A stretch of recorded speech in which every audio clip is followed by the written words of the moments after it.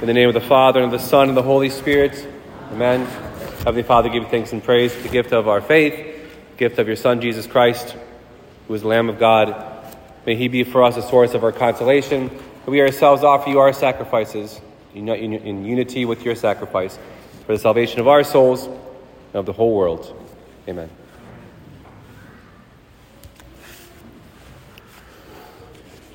If we're observant in the world around us, especially as Americans, especially in the modern day of humanity, we live in the most, and I think objectively, we live in the most comfortable era in human history, like hands down. Like here, sitting here right now in this church, or just in general, when it comes to your lives, how we live our lives is very, very important to recognize that we live very, very comfortable lives. For example, we live in a world where we have air conditioning. If it's too hot outside, we come inside, there's air conditioning. It's a new invention, relatively new. We want heat, right? Yesterday I was asking the kids, first community kids, who here knows how to chop wood and throw it into their fireplace? Like 10 kids' hands went up, and I was like, liar, liar, liar, liar. And we had the best first confession ever. You don't know how to chop wood. I don't know how to chop wood and throw it into a fire. This isn't a thing you do. If you do it for camping or whatever, we don't actually need to throw it in our fireplaces to heat our houses. We go to our thermostat, we hit a button, and then our houses are magically heated. It's beautiful.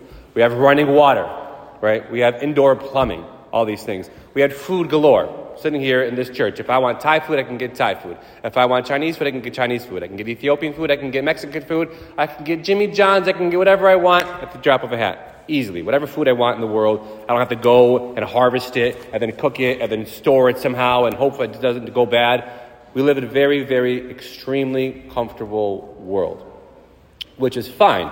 Hey, listen, we've worked hard, we've developed as a society, as a race, as a people, as humans. We should appreciate the comforts of our lives, but we have to recognize that comforts can't be the source of our life. For example, right? Just yesterday, the day before, was the March for Life, the annual March for Life against abortion in this country. It's been politicized, therefore we have to go and politics against it and protest against it, and then vote against these things in our lives. At the same time, recognize that, in my personal opinion, one of the biggest issues of abortion is the obsession with comfortability. They're obsessed with comforts in this world. Therefore, we seek out pleasures with zero consequences, and then when there is a consequence, we decide to kill said consequence instead of living with the other consequence, which is called human life. That's, honestly, in my opinion, the biggest issue when it comes to abortion in this country. Politics aside, it's a human issue.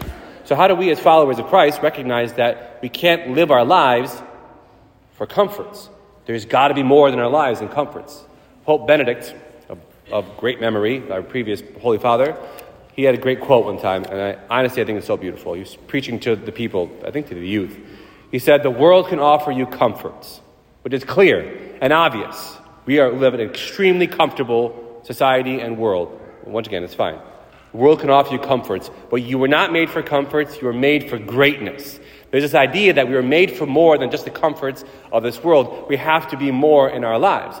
So for us, as we follow Jesus, as we desire to follow Jesus, for example, in the gospel, we have Jesus who, and these two apostles, the disciples of John, who follow Jesus, it says, they're just asking him, where are you going? And this great quote in all of Scripture, it's such a beautiful way of Christ's response. Come and see. Come on the journey with Christ as you did grow in discipleship.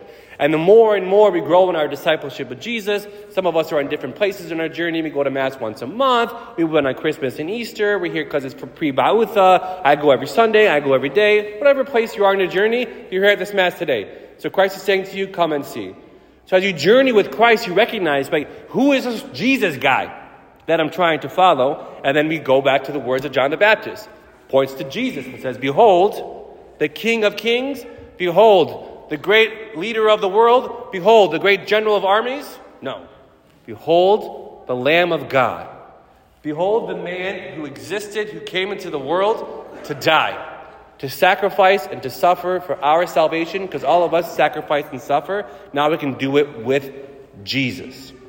So we think to ourselves, okay, I want to be a follower of Jesus. The next step after that is, what does God want from me in my life? Does God want you to get married and have a family, a beautiful vocation, a holy vocation, to become a priest, to encourage both vocations to the priesthood, a beautiful vocation, to be encouraged into religious life, to be a consecrated woman or consecrated man in the world, a beautiful vocation? What does God want for us in our lives? That whole idea of come and see. And we follow Jesus and we see. But besides that secondary vocation, our primary vocation for all of humanity is to be a disciple and follower of Jesus. And so if Jesus is the Lamb of God, if he's the one who takes away the sins of the world, therefore the Lamb is the one who was sacrificed in the temple, he is the one who is the sacrificial lamb, then me, if I'm called to imitate the love of Jesus, then I'm called to sacrifice as well. We hear in Romans 12 and elsewhere in Scripture, St. Paul says, offer yourselves as living sacrifices. Not to go out and die, but my sacrifices of my daily life. For example, big example, Monday we start Ba'utha, a traditional fast that's always 3 weeks prior to Lent. So we have 3 weeks prior to Lent. We have 3 days of fasting, of intense fasting, right? We don't eat until noon. We traditionally fast from meat and dairy.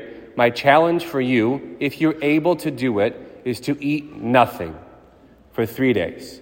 If you can't, then eat something. Have some sardines. I don't know. I don't care, right? Don't be a burden on people's lives, right? Don't pass out and say, Father Pierre, don't want me to do this. You know your bodies, right? Someone asked me this morning, Father, can I drink coffee in the morning?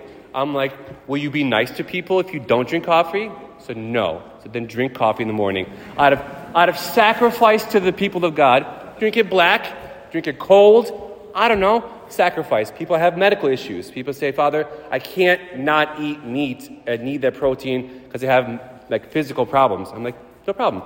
Sleep on the floor. Eat your food cold.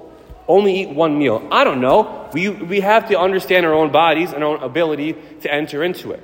Because just like Jonah, because the whole story of Ba'utha goes back to Jonah, who went to preach to the Ninevites. Said, repent, repent, repent, repent, repent. Otherwise, God's wrath will come upon you. And then what happened after he preached repentance? They repented. And they sacrificed.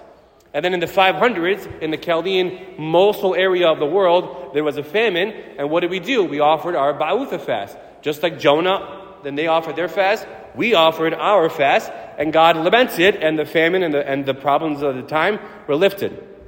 Same thing for us. As we enter into Ba'utha, it's not for us to say after 3 days of fasting, and then we feast, right? This is what we do as followers of Christ. Once again, on this journey of Jesus, come and see. How do I do this whole journey with Jesus thing? Part of it is fasting. Because the secular, comfortable world, what is the comforts of the world? What is the lies, really the demonic lie of the world when we live for comforts? The world says, feast, feast, feast, feast, eat, drink, and then what's the consequences? Hangover, unhealthy living. Whereas Christians, we say fast, fast, and then feast. Therefore, we appreciate the feasts because we have fasted. We appreciate the comforts of the gifts of God because first, we have fasted. So enter deeply into Ba'utha. But you don't want to come out after Ba'utha and say, look what I did. I didn't eat any dairy. I didn't eat any meat. And then the ultimate debate is eggs, meat, or dairy, or nothing.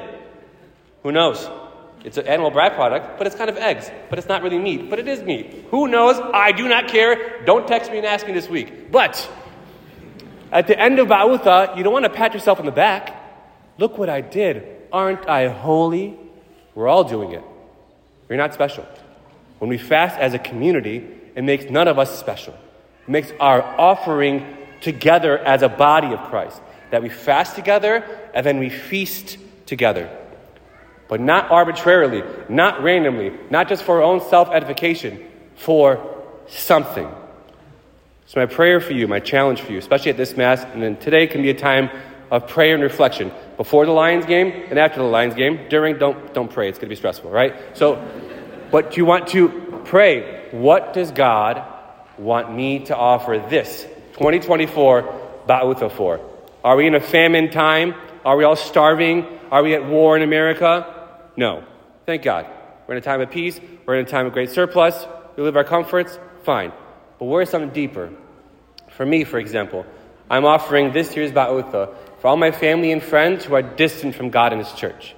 I desire their salvation. I desire that they fall deeply in love with Jesus. That's number one. Number two, I'm offering my Ba'utha as your father, as your priest, for all of you.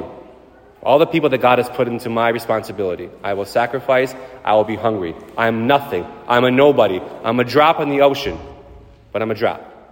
And if all of us offer our sacrifices for something, for the conversion of this country, you have a relative or a friend or family who needs conversion, you need conversion, you have an addiction you're fighting through, you have a sin that you're trying to get rid of, you have a hatred or an anger that you're trying to be at peace with, whatever it is, articulate it, know it, and then on Monday, when you're hungry and you come to the prayers, on Tuesday, when you're hungry and you come to the prayers, on Wednesday, when you're hungry and you come to the prayers, Jesus, I offer this for your intention. And we pray that God hears our sacrifices. We pray that God hears our ba'uta and accepts it, because he is the Lamb of God who takes away the sins of the world. Amen.